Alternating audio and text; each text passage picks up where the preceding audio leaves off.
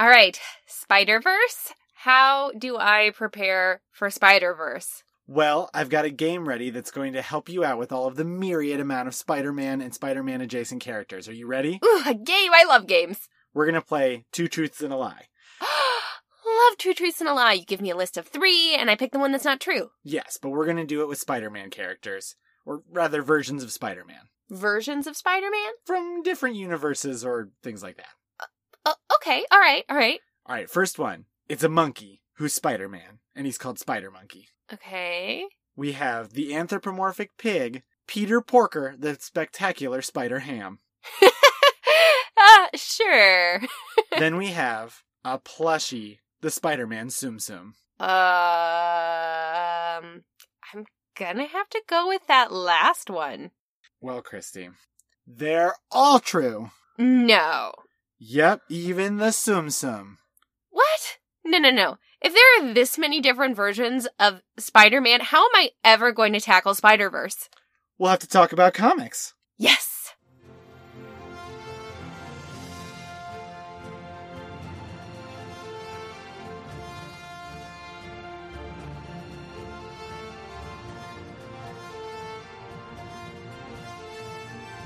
I'm Christina Edelman. And I'm Chris Edelman. And this is Chris's on Infinite Earths. The podcast where nothing will ever be the same.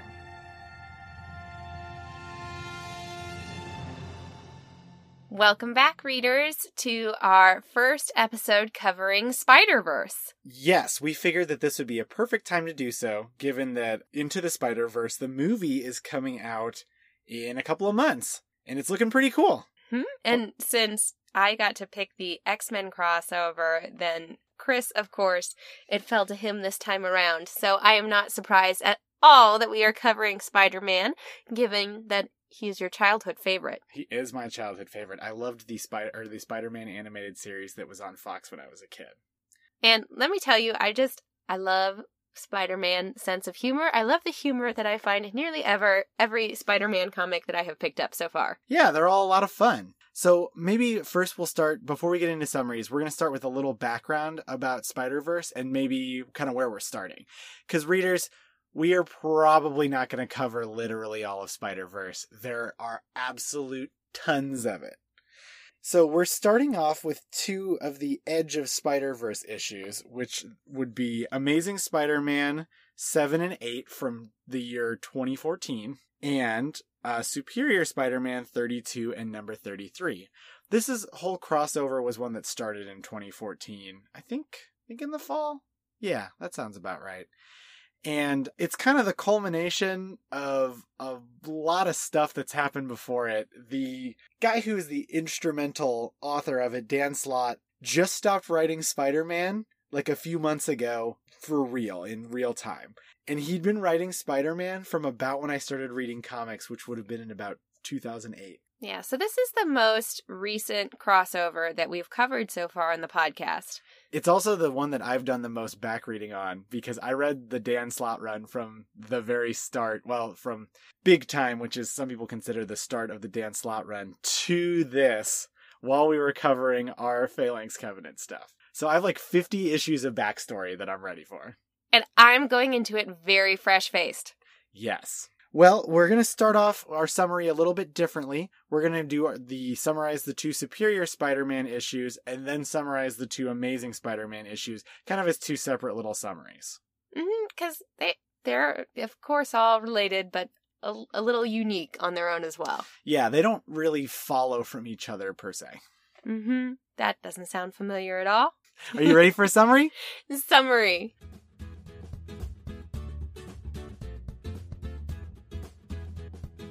First, we'll start with the credits, which are a little bit complicated. Superior Spider-Man number 32 has a main story and a backup story. The main story is written by Dan Slott and Christos Gage, penciled by Giuseppe Camuncoli, inked by John Dell, colored by Antonio Fabela, and lettered by Chris Eliopoulos, and edited by Nick Lowe and Ellie Pyle. The backup is written by Christos Gage, penciled and inked by Adam Kubert, colored by Rain Barreto, lettered by Chris Eliopoulos, and edited by Nick Lowe and Ellie Pyle. Superior Spider-Man number 33 is written by Christos Gage and Dan Slott, penciled by Giuseppe Camuncoli, inked by John Dell, colored by Antonio Fabela, lettered by Joe Caramagna, and edited by Nick Lowe, while the backup is written by Christos Gage, art by M.A. Sepulveda, colored by Richard Isanove, and lettered by Joe Caramagna. In Superior Spider-Man number 32, we find Otto Octavius, the Superior Spider-Man. This takes place in the past, trapped in the future. Specifically, he is trapped in 2099, as he has seemingly replaced the Spider-Man of 2099 for a bit. That Spider-Man has come to the present to fix some time stuff, but for the sake of expediency, that isn't super important. After stealing some components from super corporations, and with the help of a computer AI, Otto is ready to head back to his own time. Unfortunately, every time jump brings him instead to a slightly different universe in which alternate versions of Spider-Man are being murdered by a unique weapon. Of course, this is being caused by one of the Inheritors, which is a family group of kind of vampires that hunt spider people that live on Earth 001. This one specifically being the large, old-timey helmeted Karn. We find Spider-Man of India, Pavatir Prabhakar, under attack from the spear-wielding Karn before being rescued by Otto to help fight the Inheritor threat. Pavatir thanks Otto for being included as the first member of this band, only to find an entire crew of spider-folk ready for action. The issue has a really quick backup explaining the backstory of the assassin Spider-Man, who decided that Gwen Stacy's death meant he had a really great responsibility to go with the great power, a very murdery one. He was trained by Wolverine for combat, but poor Logan was no match for Karn when he arrived, leaving assassin Spider-Man to be picked up by Superior and crew. Next in Superior Spidey number 33, we head to Earth 2818, where Karn is hunting another version of Spider-Man, Cyborg Spider-Man. He's not alone though, as Otto's band of spiders give Karn all they got. Karn, however, is much too tough for their assault and easily turns the tide before being joined by his family members, Brix and Bora. After Karn takes a knife meant for Bora, the siblings begin to fight amongst themselves, which gives the spiders a chance to retreat. Back at their base, they lick their wounds as Otto struggles to figure out how to beat the Inheritors.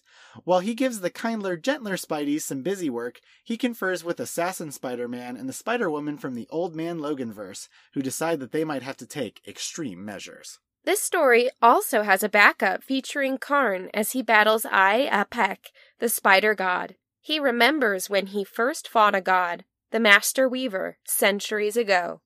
The Master Weaver, a god who deals with the threads of fate, senses that Karn is not very suited for this killing. Karn hesitates while attacking the Master Weaver, which allows Karn's mother to be unraveled by the arachnid god, while the rest of his family captures the Master Weaver and thus find all of the spider heroes. Karn is punished by having a helmet welded over his face. Back in the present, he kills Apek and laments his eternal hunt. Next, we're going to go to Amazing Spider-Man 7 and 8. Amazing Spider-Man number 7 was written by Dan Slott and Christos Gage, penciled by Giuseppe Camuncoli, inked by Cam Smith, colored by Antonio Fabella with Edgar Delgado for the backup, lettered by Chris Eliopoulos, and edited by Ellie Pyle, Nick Lowe, and Tom Brevoort. These are also the same credits for the main story in number 8. For the backup for number 8, we have written by Dan Slott, penciled by Humberto Ramos, inked by Victor Olazaba, colored by Edgar Delgado, lettered by Chris Eliopoulos, and edited by Nick Lowe. So, Peter Parker, as always, lives a pretty complicated life, having recently returned to his body after it being taken over by Dr. Octopus, running a company and having spider power counterpart named Cindy Moon, who he definitely has this weird, creepy pheromone thing with. Anyway, she's pretty sick of these pheromones making her and Peter want to make out all the time, so she's off to do her own thing. Meanwhile, a strange blue lady wearing Captain Marvel's outfit starts doing crimes, but Captain Marvel's die-hard fans are on the case, including the new superhero sensation, Ms. Marvel. She gives chase to the villain, Dr. Minerva, before discovering the bad guys have kidnapped an Inhuman still in Inhuman cocoon. Go with us on this one. Spider-Man rushes in to help, but Minerva has used the DNA taken from Inhumans to graft onto Kree soldiers like herself, which transforms her into a big evil creature. In Amazing Spider-Man number 8, the heroes continue to fight Dr. Minerva and rescue the cocoon before it hatches into a little baby. Uh-oh. Well, anyway, one of the henchmen, who turns out to be a minor supervillain named Clash, has second thoughts and helps Ms. Marvel secure the baby and turn on his fellow henchmen. In a moment of hilariousness, Spider-Man threatens to tell on Dr. Minerva to her superiors, and she flies away, thwarted. Meanwhile, Cindy Moon has come up with a slick new costume since she was just jumping around covered in webbing, as well as a new name, Silk, after stopping the Ringer from stealing some diamonds. Spider-Man tells Ms. Marvel that she's doing a great job at superheroing and then offers Clash a job at his cool company. Hooray for Spidey! Alright, these issues also have a couple of side stories. In Amazing Number 7, Spider UK, who is both a Captain Britain and a Spider-Man, is observing the deaths of many spider folk across the multiverse. This takes a bit of explaining. Captain Britons also guard the multiverse, so that's a whole thing. The Spider-Men are being hunted by Morlun, who is a kind of vampire who likes eating people who bear the spider totem, which basically in our case just means spider-themed heroes. Well, anyway, Morlun has a whole gosh darn family called the Inheritors, like we said before, which makes the problem even worse. Spider UK goes to the Omniversal Majestrix, Saturnine, to tell her of this. She has bigger problems, but her companion Lady Roma sends Spider UK to deal with this threat. In Amazing Number 8, we get a terribly heartbreaking tale as Mayday Parker from the MC2 timeline and her family try to fight off one of these Inheritors. Unfortunately, only she and her little brother Benji make it out, as her dad Peter and mom MJ perish fighting Deimos. Mayday is grabbed by other members of the new Spider crew, vowing to break her own rules and kill Deimos.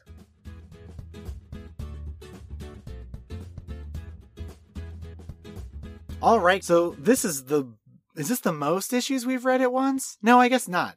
This is tied for the most issues we've read at once. Yeah, covering 4 in 1. Right, but that was kind of one story, and this is a whole bunch of stories. Yeah, lots of things going on in what feels like a web that we will eventually get to the center of. Oh my gosh. How many more arachnid puns are we going to hear? Oh, hopefully plenty. Yeah, I think they'll get a lot of legs. Maybe even 8 of them. Well, so do we want to talk about the Superior story first? Yeah, let's go with Superior. All right. So you probably had to take a lot of this just kind of on comics. Yeah, sure. That's how I generally read most comics, aside for the ones that we do on the podcast. I'm just like, yeah, there is probably a ton of backstory that I don't know going into this, but you know what? I don't have to know. I'll just make it up in my head along the way. It's more fun that way. Okay, so I'm going to try to fill you and the readers in a little bit, assuming that they're not reading along. Yeah, my first thing I needed filled in on was, okay, Otto Octavius is Spider-Man. What? He was Spider-Man. So, back in Amazing Spider-Man 700, Otto Octavius, well, I think a couple issues before this, used some little drone thing to put his mind in Peter Parker's body and Peter Parker's mind in Otto's body, which was like dying. Mm-hmm. And Peter really tried very hard to stop Otto. But what ended up happening was that Otto became overwhelmed by Peter's memories of heroics and stuff. And even though Peter Parker dies in Otto Octavius's body, Peter, the bit of Peter that's still in Otto Octavius, convinces him to be a crime fighter. And then Amazing Spider-Man ended, and we started getting the comic Superior Spider-Man, which is Otto Octavius as Spider-Man fighting crime, but kind of doing it his own way.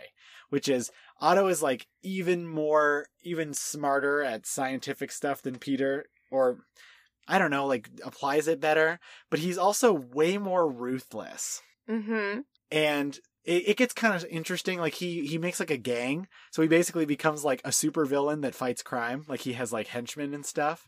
Okay, so crime fighting the supervillain way. Yes. But he kind of does some other interesting stuff, why would I sweat this little thing?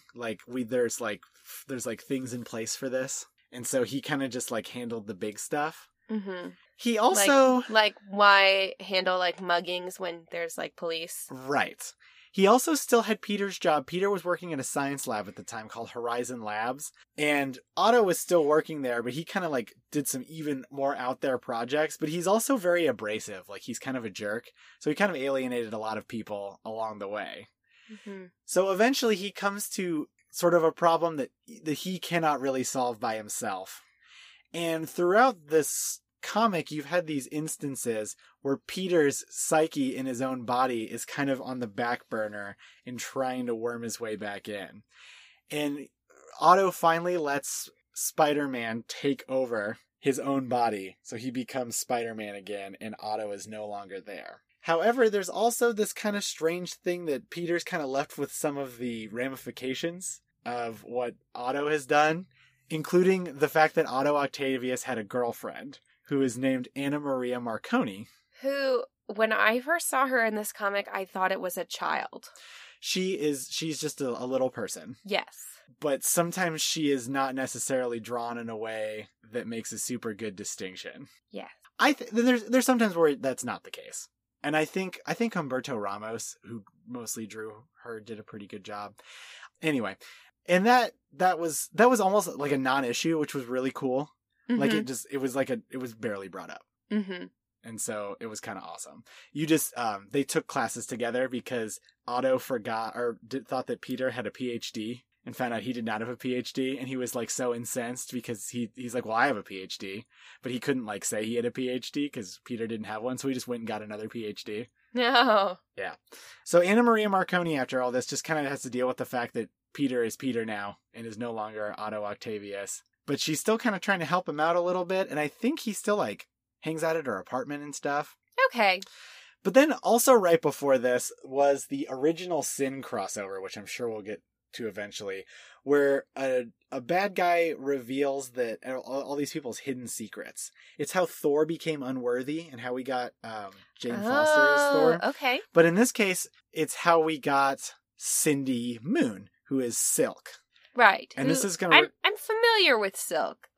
Like, a little, like, the fact that she exists. Sure. Yes. And that's going to require a little bit more of an explanation. In the early 2000s, there was a story that culminated in a story called The Other, where it was revealed that even though Spider-Man is Spider-Man, he's like a member of a group of spider totems. Yes. Which is people with spider powers, but they don't necessarily get them all through science. They just get them one way or the other. And in fact, I think it was like tried to be revealed that Peter Parker's like whole radioactive thing had like a weird bit of like fate magic to it. Sure, comics. He was told this by a guy named Ezekiel, who was just like a dude with spider powers who like hung out in a suit. He was like an old guy.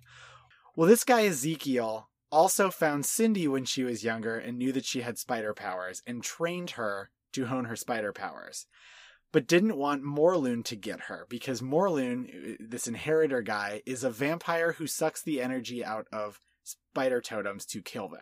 Mm-hmm. So he hides her away for many, many years until she's like a grown adult. And then Spider-Man finds out where she is and like goes and is like, oh my God, she's been trapped there because he finds out all these secrets.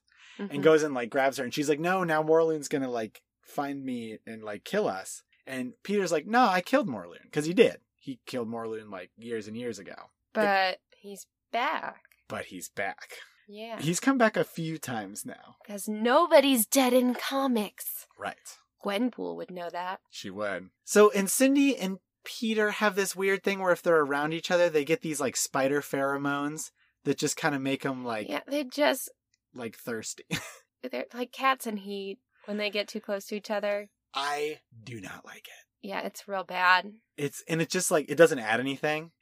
It's just like this weird thing they gives them like this forced chemistry that doesn't make sense. Yeah, I'm not fond of it. And it's kind of played for laughs. But anyway, we're talking about Superior Spider-Man first. So all that kind of leads into Superior Spider-Man, which doesn't take place at this current point. It takes place in the middle of the Superior Spider-Man run.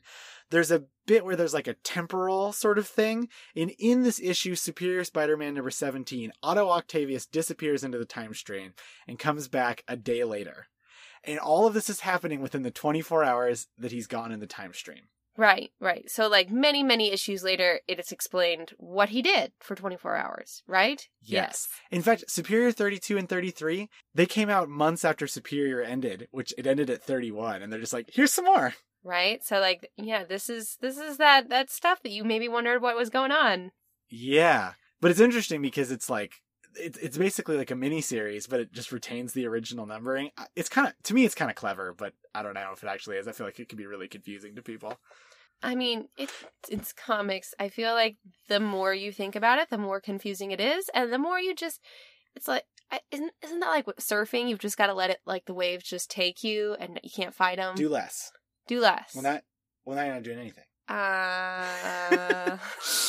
All right. Well, then we kind of have his whole thing where I love that.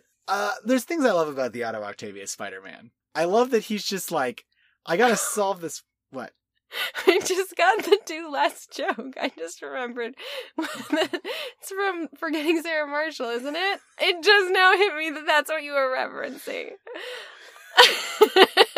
I might just go in the blooper spot.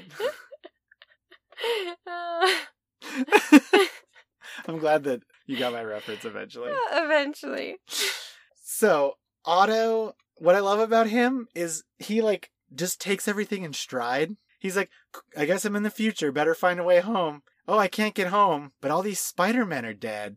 Guess I better find out what's killing all of them. Mm-hmm. And then he kind of does. And yeah, he's gathered together all of these different spiders, and he's like, I got a plan to take down these vampires, and he thinks he's very clever, and it doesn't work. Yeah, that happens a lot with Otto. One of his problems is kind of his hubris. Yeah. And you can even tell, like, when he rescues Spider-Man India, Pavitr, like, he's got this, like, what do you think you're the first? Mm-hmm. Which was kind of a cool scene. Because, yeah, they pop back into 2099 and, like, there's all these spiders, and that's so cool. Right. But then the next one, he's got his plan, he's got his little energy beams for his cool robot spider arms, and they just don't work, really. Right. Like, what's the name of the villain in this one? Karn. Not the Silver Golem. Not the one who -3s and exiles one of your... That was a difficult thing for me. I was like, okay, this is different Karn. Different Karn. Yep. So, readers, there is a character named Karn in Magic the Gathering, and he's also a card, and he's a pretty good one, so... Right. So Karn in my mind, that's just what Karn is. But now I'm going to make room. I can adjust. I can you adapt. have two Karns in your head? I mean, you can't have two Karns on the battlefield. That's true. And Karn looks like an old-timey diver. Yep. He looks like straight out of Scooby-Doo. He does look like he's Scooby-Doo. Like Zoinks Otto! Yes. Now let's unmask him and see who he really was. Karn was Oldman Jenkins. No, Karn was Karn. Karn was Karn. Mm-hmm. Do you feel like Karn is gonna turn good? I mean, we've already seen that he doesn't enjoy killing. That it's just what he has to do to survive. Like, if he stops killing, he dies. Right. Because that's an interesting thing about these guys, is they're portrayed as evil, but they literally have to eat the spider totems. Right. I mean, they're vampires. They're like cosmic space vampires. Spider-Man puts up with a weird amount of vampires. There's also Morbius, the living vampire, who is unrelated to these characters. I feel like I'm trying to think of other comics where there have been vampires that I've read, like other superhero comics. But there's an X-Men series called Curse of the Mutants that has vampires. It is famously the comic where Cyclops told Dracula that he just wants him to follow his heart. Dracula is a character in Marvel Comics too. We're getting a little off track, but there was a comic for a while called Tomb of Dracula. Because basically, if you have a world that has like super villains in it, or super anything, why not throw Dracula in there? He's there's no copyright on Dracula. Mm-hmm. You can do whatever you want with Dracula. Oh wait, were there vampires in? There might have been vampires in Gwenpool. That's possible. Yeah. They were town of vampires. Yep. There was vampires in our guest Chris Sims and his writing partner Chad Bowers as X-Men 92. Okay, so vampires. Vampires around. A tried and true Marvel tradition. Mm-hmm. But these vampires, they're super scary vampires. Yeah, and they got pointy teeth, but they don't suck your blood that way. No. They just kind of They hocus pocus it out of you. They do hocus pocus it. Mm-hmm. Oh, what if they would have done 3 of them and they just looked like the sisters? They would have had to do the walk and like the what with the feet they gotta, and they almost like do like a that I'm gonna edit that out. That probably sounds really weird. No, it's great. This is very thematically appropriate too. That we're in the Halloween month. Oh yeah, we got vampire comics around Halloween, talking hocus Right. pocus. It's great. So before this series, none of the rest of the family came up. It was just Morlun. Mm. So it's kind of odd that Superior Spider-Man doesn't have Morlun in it. Okay, yeah. But there was apparently before this a free comic book day, like several pager, not long, that introduced Spider-Verse. So it would have been like in May. Oh, that's kind of fun. Yeah, they do that a lot. But then sometimes it becomes hard to find. Right. I think it's easier with digital stuff. But it was, I think, Morlun coming back, and he killed the Spider-Man from Marvel 1602, who is Peter Parquois. He was a Spider-Man who had a little ruffle, like a Elizabethan ruffle. Okay. Yeah, I think he also performed at the Globe Theater, so he and you are fellow thespians. Ah. I just thought it was weird that Superior didn't have Morlun in it, even though he's kind of like the character that people would know. I guess, yeah. But maybe you probably know better than me since I'm reading. I haven't read all of the Spider-Verse stuff yet, but I feel like neither. Okay, well, I feel like that Karn is just going to become central and key to this story. He's our sympathetic villain. I think you're right, and maybe that is why they started with him. Mm-hmm. It's just, I don't know if you would necessarily move him to Morlun immediately. Like if you just see it with the spears. Because he tends to stab people with spears. Yeah, this little, It's looks like a glow cattle spear. prod. Yeah, which does some real damage. In the backup with the Assassin Spider-Man, he definitely, vaporizes Wolverine except the skeleton. Right? Like, Yeah. how do you do that to Wolverine? It's been done. How? Wolverine's been burned down to a skeleton and then came back. So I saw this and was like, what? You could come back from that. And Assassin Spider-Man, he also had a lady Well, Gwen's... with him. Oh, no, you're right. It was Alex. I don't remember who Alex is. Well, she was okay. But Assassin Spider-Man was like, well, as long as Alex is going to be okay, I guess I'll come with you, Strange Spider-Man. Right, and Superior's like, well, they just want you, bud. Right, and that's like the thing, that the vampires aren't going to do damage to anybody but the spiders. Right, which I feel like if you were like a good bad villain, you'd hold some hostages. Yeah, something. Yeah. Well, anyway.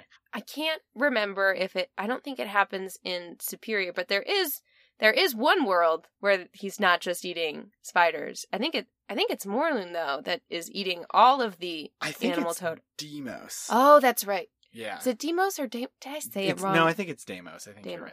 Deimos. Okay. Where he's just eating a bunch of them. So, can we talk about some of the weird spider worlds that they go to? Oh my, there's so many. Okay, yes. Let's go through them. So they go to the Spider-Man and His Amazing Friends world. Mm-hmm. Where I think that one is Morlun. Okay. But man, I don't know. So, they all look very similar too. Except for the blonde twins, the boy and girl. Yeah.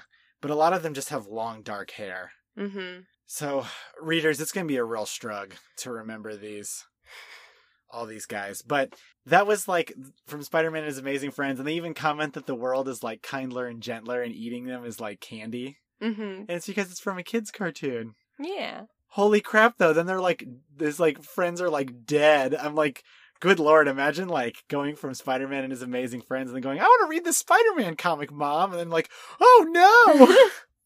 Or when they kill the spider kitty. Yeah, there's Spider Cat. Mm. Yeah, I was really bummed out about that. Mm-hmm. Yeah. But then the world where there's all a bunch of animal totems, that is from a short-lived cartoon called Spider-Man Unlimited, where Spider-Man was transported into this weird kind of far future with anthropomorphic animals. So it's basically like Spider-Man, but with some kind of tech noir, but also Kamandi. Do you remember Kamandi from DC? And he had all his animal friends? Yeah. It was a lot like that. Oh, okay. Well, but he's dead now. Right. Right. Yeah, a lot of death here. Very much kind of the feeling of Crisis in this comic. It is very much like Crisis. Right. It kind of seems like we're just killing off a lot of characters, going through, to all these different universes. So it feels very similar. Also, there's some sort of side plot going on that we're not hearing about where things are happening to universes, like. And I can fill in you and the readers on that one. Mm-hmm. At the time, Jonathan Hickman was writing his kind of magnum opus Marvel run on Avengers and New Avengers. And in those comics, there was an issue where Earths were like out of sync and would start to converge on each other. And if they fully converge, the Earths and their accompanying universes would be destroyed. In the Illuminati, which is a group of in Marvel of like the smart boy Marvel people, so like Mr. Fantastic and Iron Man and Professor Xavier, although I think Professor Xavier dies pretty soon. So we really mean just the smart boys. We are not including any of the super genius women. No, it is a boys club, but it is not portrayed as necessarily good. Okay. At least there's that. Right. They kind of are trying to figure out how to solve this. Also, Cap was in on it early on, and then they erased his memory because he like wanted to do the right thing. Well, of course he would. He's Cap. He is Cap. Well, so the entire time, all these universes were ending, and when they would encroach upon the 616, the main Marvel universe, they would find a way to solve it, which sometimes meant blowing up the other Earth. Yeah, that I could see how Cap would have problems. I can't remember if they ended up blowing like inhabited planets, but they had to do some like pretty heinous stuff, and it was all very much a like, what will you do to like prevent the impossible? It's the trolley problem, or the trolley question, trolley problem. Trolley problem. Mm-hmm. It is the trolley problem, and it led up to the last two universes being the 616 and the Ultimate Universe, which is Earth 1610. Mm-hmm. And they kind of went on, and then they both died, and then Secret Wars happened, but not the Secret Wars you and I read, a more recent Secret Wars, which I hope we get to soon because it's a very fun comic. But that's what was going on, and that's what the Omniversal Majestrix Saturnine was concerned with. Right. So she's concerned with multiverses. She's from Excalibur. Yes. But the whole like Captain Britain core thing is like, I think even precedes that from when Captain Britain had a solo title in the UK. And it's very much like there's a Captain Britain from every world, and they get together to try to solve these problems. And Spider UK is the Captain Britain who is also a Spider-Man, which is just a really great concept. Why not? I kind of like him. He's watching all this and just going, well, this is awful. Mm-hmm. And, Saturnine won't listen to him. And then there's Lady Roma, who is also from Excalibur, and probably earlier, who sends him off. I thought it was interesting that he got sent off separate from Superior Spider-Man. So I'm wondering if we're going to get two groups of Spider-Folk together. Right, because it seemed like, we had Superior's group, and then we had, the other group that Captain Britain was getting together. Mm-hmm. But they haven't converged yet. Mm-hmm. And the timing's going to be strange. Because at some point, I'm sure Superior is going to meet up with Amazing. Well, whatever. There's different time streams, and it's comics. You don't question it. You just do less. I think they did it on purpose. I think they're just going to, because they've had ideological clashes in Peter's brain, but now they're going to get to have like an ideological clash with punches, maybe. Oh yeah, because there's this whole thing in Superior's group of like Superior and then Assassin Spider-Man and then who's the lady?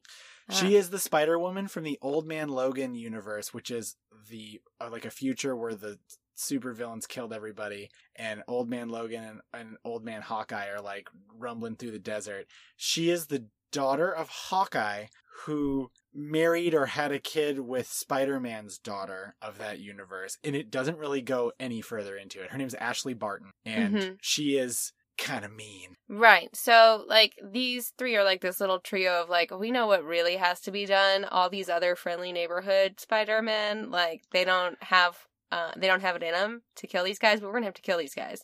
Right.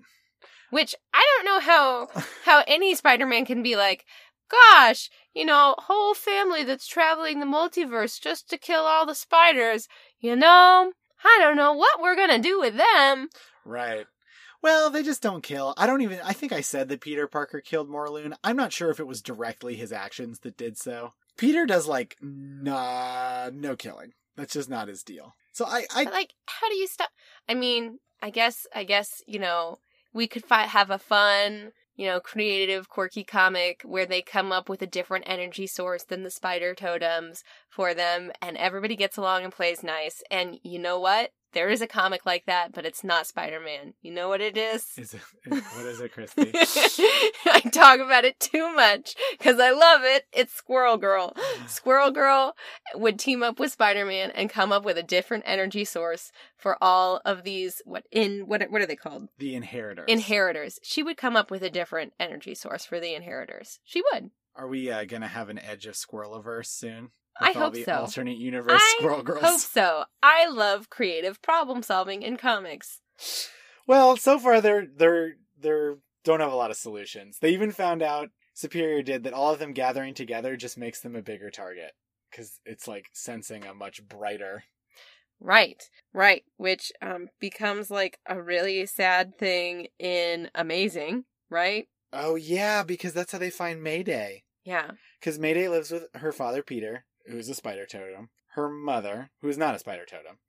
Mary Jane. Mary Jane. Herself, and then her little brother Benji, who is also a little spider totem. And oh my gosh, readers, I did not handle it well. I did not make it through it because you do sad things to families and I'm a mess.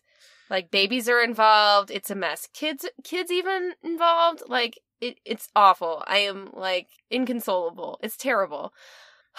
So we definitely have Mayday set up to very much hate Deimos. Yes. And I feel like he's going to get some uppance. Yes. So readers, I didn't really like explain what made me so sad, but we've got this whole family together and we come in on like their house in flames. Mayday's boyfriend is like trying to save Mayday and, you know, is useless because I think he's just a normal like human being with no special powers, trying to take on a like multiverse traveling vampire. Yeah, like centuries old vampire boy.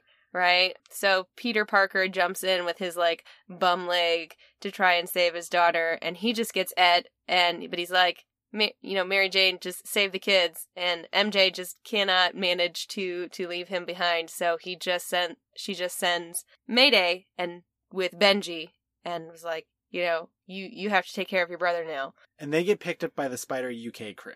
Which, as a mother, can I wholeheartedly disagree with MJ's actions? I think you can only take that as a personal thing. I don't think you can speak for her. Well, I know I can't, but I would, just me, in her place, sorry, sweetheart, I would leave you to take care of the kids. Okay. Because what was she gonna do except die with him? That's fair. I think Mayday is probably, I think the thought was that Mayday was very capable, and she is a stronger person than, like, a physically stronger person than her mom. But it's also, I think it's a your parents have to die for you to go on adventures situation. Right. And it was also like MJ and Peter together forever. Bad boys for life. So the rest of the Amazing comic that is not... I'm sorry.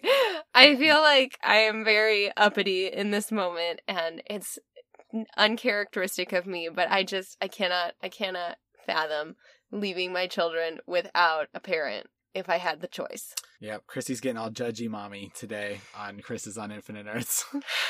Sorry, guys. Sorry. I feel it's a very sweet love story to imagine that you're going to stay with your husband no matter what, but...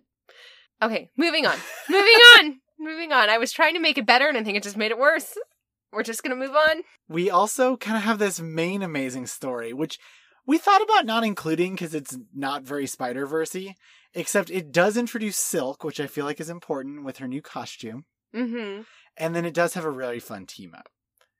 Yeah. Where Miss Marvel is like very like starstruck to be working with Spider-Man against Dr. Minerva, who is honestly probably the least interesting part of this comic. Although it's kind of funny that Spider-Man gets her to leave by saying like, did the Kree government really say you could do this? And she's like, and then just leaves. And so he just tattles on her to get her to leave. Right. Yeah. Creative problem solving. I love it. It's Right. great. I enjoyed it. So there's a moment where Miss Marvel says that she ships Spider-Man and Captain Marvel and asks if they've been on a date. I get how us in the real world can ship comic book characters. It's weird to ship real people. But people do it all the time, don't And they? it's weird. I mean, I think Would you they just tried to make her seem young. I mean, I feel like the young kids ship people all the time. Like real people? Yeah. I just hear about it a lot with fictional people. I mean, yes, but like I spend most of my waking hours in the halls of a middle school. Do they ship each other? Kind of, yeah. Do they use the term shipping? Generally not when talking with adults, but I hear things. Oh man, that's weird though. Like, but it's like, who do you ship in Marvel Comics? Like, who are the fictional characters? I mean, but okay, so if you lived in a comic book and you had all these superheroes, it's like shipping celebrities or something. I guess, but I don't ship celebrities. I think that's strange because they're still like humans. Yeah.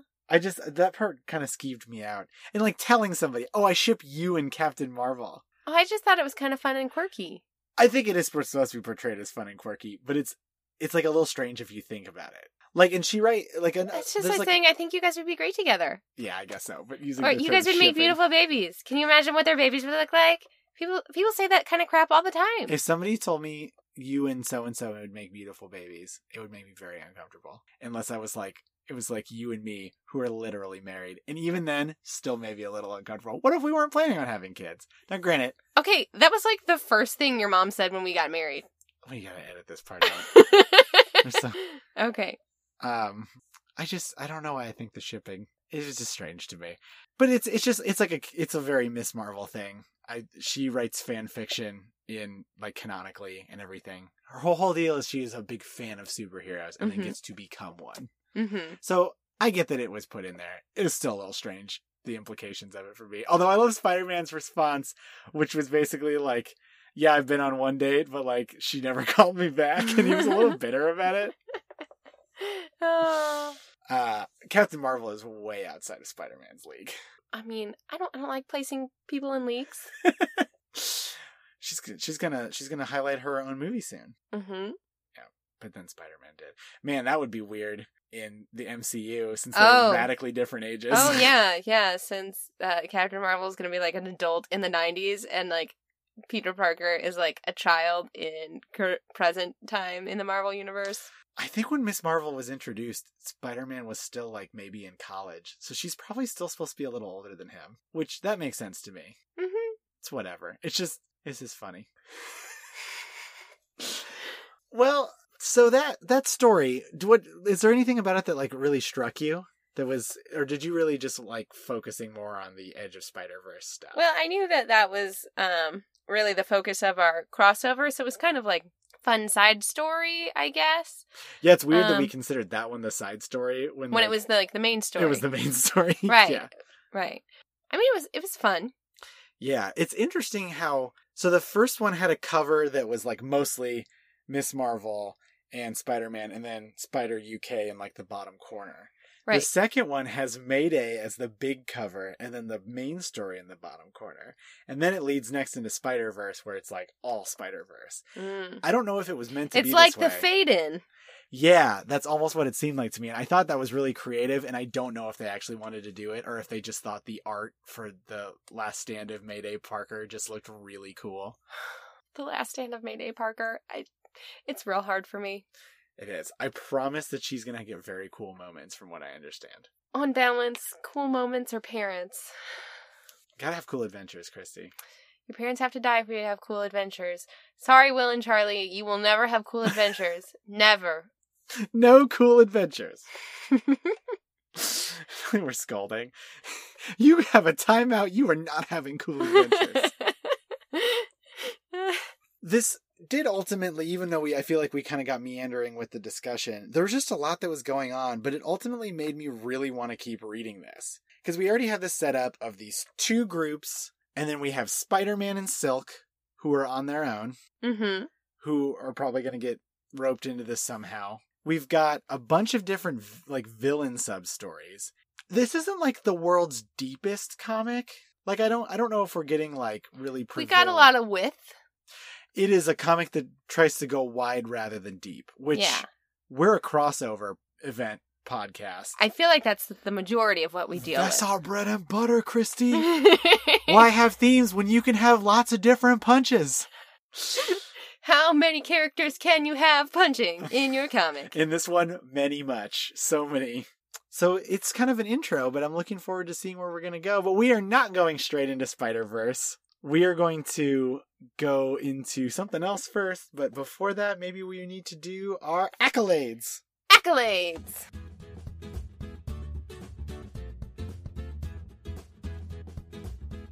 Christy, what's your best line? My best line happened between the Cyborg Spider-Man and the Assassin Spider-Man. And Cyborg Spider-Man said to the Assassin Spider-Man, "Why do your web shooters fire bullets?" And Assassin Spider-Man says, "I think a better question is, why don't yours?" We got a daily double! Daily double! That was so good.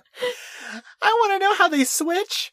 Do his web shooters ever shoot web, or is it just bullets? Well, if he was in the wilderness with Wolverine, probably webs weren't that useful, so maybe just bullets. Yeah, swing. You'd have to like very lightly swing from these trees because trees are not as tall as skyscrapers. And they're kind of dense, so I don't think he'd have smooth sailing in between them. I love that Spider-Man is useful in one city. Yes. And that's really it. Uh-huh. When he goes to space, there's got to be lots of bars around so he can swing from stuff. Like in Secret Wars, they had to be in big locations where he could swing and do lots of jumps because otherwise Spider-Man is just kind of a slightly strong guy. So yes, that was my favorite line. It's so good. All right. So who was your greatest hero? My greatest hero is Spider-Man UK. Okay.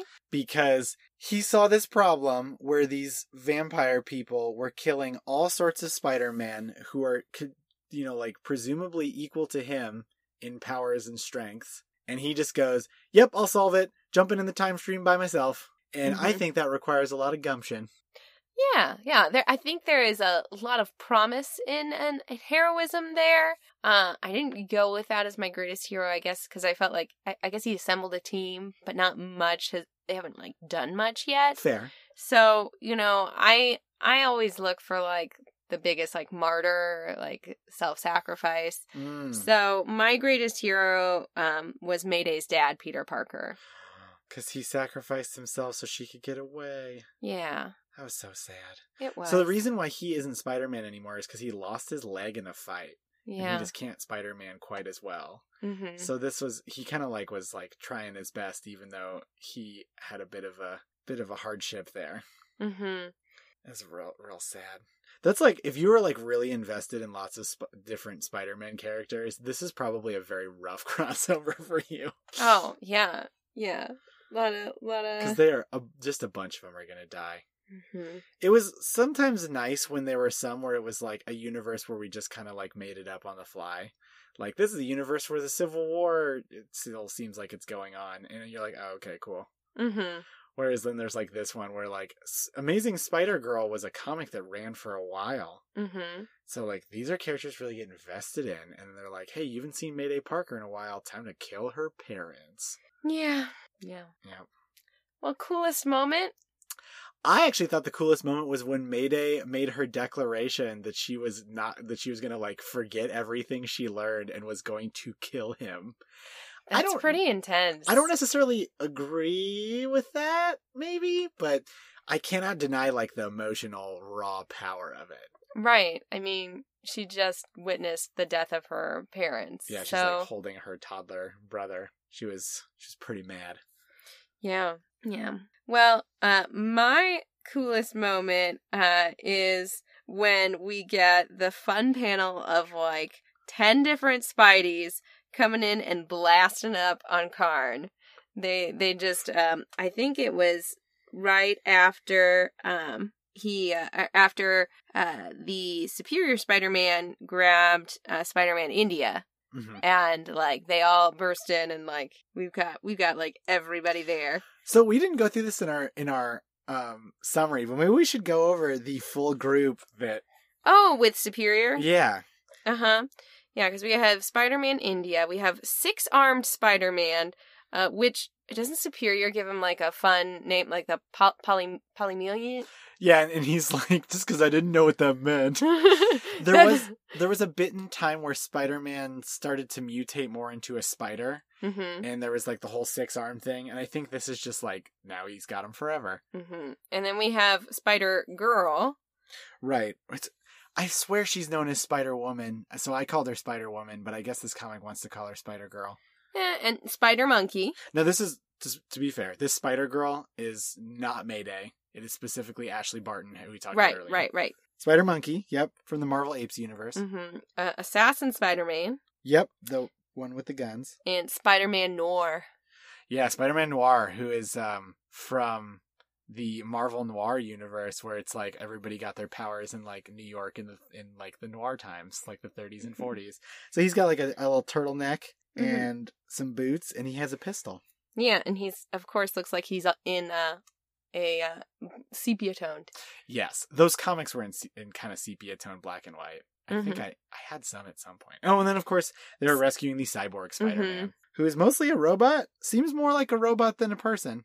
Well, that's because he got kind of, like, beat up on. When we first see him, we don't even realize that he's a cyborg until he gets stabbed by Karn and doesn't die. Yep, because he got stabbed right in the sonic cannon, which I love that he has a cannon that faces backwards. A very useful cannon. Oh. Well, I'm glad my coolest moment gave us an opportunity to talk about all the fun spiders. That's true. I feel like we'll be doing a lot of that. Mm-hmm. Hopefully our podcast won't just be pointing at spiders, but you never know. All right. Last but not least, Crusher Creel Award for Silly Villainy. My silly villainy is them welding like a diver helmet to Karn. That is the weirdest thing, and why'd they pick that? Daily Double! Absolutely silly villainy. It's like they had to maintain their weird Victorian aesthetic, and they're like, what's a weird helmet? From weird They welded it onto his head. Not just like, we're going to give you like, maybe like a phantom mask or like a something. dunce hat. Like, There's a scene of them welding it. Right. They weld this mask onto his face. Like, I mean, I guess I was going to say, how does he eat? But like, okay, he eats spider people through the mask. Mm-hmm. But like, how does he take his shirt off? I guess they're button-ups. They're all button-ups. It just seems like it would get in the way of a lot of things. What if your face itches? Yeah. Get the spear in there a little bit. Do a little scratch. It's so goofy. It's very Man in the Iron Mask. Mm-hmm. But like, which is why I'm like, this guy's going to be a good guy at some point. I'm just sure of it. He seems to stay apart from them. Like, he kind of just keeps going, and he feels like it's torment. Because he literally kills that spider god. Mm-hmm. Who looks like he's like a one of those drow creatures. Yeah. The I don't remember what they're called. Driders. It's like a spider centaur. Oh, uh-huh. Yeah. Yeah. A terrifying concept. But yeah, it's so silly. I mean, they're all like a little like over the top because they're like a bunch of Victorian vampires who are from another universe who hunt Spider-Man, which is a concept that like never didn't come out of left field. Oh, yeah. So we had a couple daily doubles in there. Man, we don't confer about these beforehand. I feel like we just have... No. And sometimes I intentionally try to pick things, or try not to pick things that I think you might pick. So... Sorry for all the daily doubles. like, I was like, surely out of like 4 comics, we won't wind up with the same things. Yeah. I did for a while. My second place for silly villainy was Dr. Minerva getting like... yeah. Told like, I'm gonna tell on you. And then she going, I'm leaving. So maybe I should have picked that one. I did have a second choice for best line. Hold on just a sec. What was that? My second choice for best line, it was by Spider-Man India. Mm-hmm. When he says that his mama didn't raise no fools. Yeah, he said, my Aunt Maya. Mm-hmm. Yeah. Yeah. Because so there's the Aunt Maya is the Aunt May counterpart for Spider-Man India. Mm-hmm. Yeah. Yeah. He specifically says, yeah, my My Aunt Maya didn't raise any fools. Yep, which is pretty good. All right, well, we should probably talk about what we're going to do next. Mm-hmm. So in 2 weeks from now, we are going to cover the specific mini-series Edge of Spider-Verse. Well, these were like part of the Edge of Spider-Verse banner. We are going to cover Edge of Spider-Verse 1 through 5, which includes a very, very special first issue, which is the first appearance of Spider-Gwen, who is teenage Gwen Stacy as the spider hero of her universe instead of Spider-Man. Mm-hmm. So if you guys don't know, Spider-Gwen has gotten very popular and even has had like a solo book since then, and just had a new solo book that I think started up maybe last week or something like that, very recently. I feel like I've seen a lot of Spider-Gwen hoodies. Is that like, yeah, at cons and everything, everybody's always got the Spider-Gwen hoodies. Yes. Spider-Gwen is a very, very breakout character, which, you know when people are like, girls don't read comics, and then there's like the new female characters are like the ones that are incredibly popular? Like, maybe they should revise their thoughts on that. Right. I mean, when I first started reading comics, I was like, man, I don't want to like be like, well, I only read comics with girls in them, but like, my favorite comics are the comics where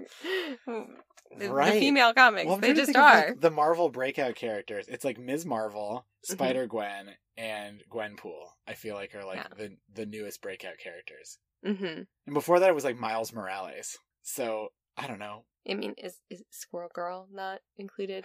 Squirrel Girl's been around for a while. I mean, I guess Gwen Stacy's been around for a while, but not really this Gwen Stacy. Right. Yeah. But so, like, there are so many, like, female titles that I had gotten, like, really into that just, like, get canceled. Bums me out. But at least we're getting our Wasp back. Yeah, I think that comes out next week. Yeah. And we still got Gwenpool in West Coast Avengers. That's true. All right, well, so yeah, we're going to be covering Edge of Spider-Verse 1 through 5. So this will be the most we've ever covered at once. But they're all one-off stories. So the credits are also going to be a lot. So some of them are kind of cool. I remember some of them being somewhat inconsequential. So we can kind of hone in on the ones we like. All right. And after that, we're just going to be covering the main stuff with maybe a possible exception. But we'll get back to you guys on that. Mm-hmm. All right. Well, thank you all for listening. You can find us on Twitter and Facebook at Chris's Pod. You can email us at chrisesoninfiniteearths@gmail.com. We really appreciate your 5-star iTunes, Stitcher, and other pod reviews. And if we see them, we will shout them out on the show. We should probably check them. I think it's been a little bit since we've checked them. But we'll check and we'll shout you out on the next program. Mm-hmm. And also, here after our sign-off, you might be hearing a very fun little trailer for something new that you can be expecting coming from us, along with some other fabulous comics podcasts in November. Yes, we have some very exciting stuff happening. Please stay glued to our Twitter for some more information. But there is a very exciting thing that we're going to be doing soon. Yes. Mm-hmm. And until next time, slay your enemies, and all you desire shall be yours.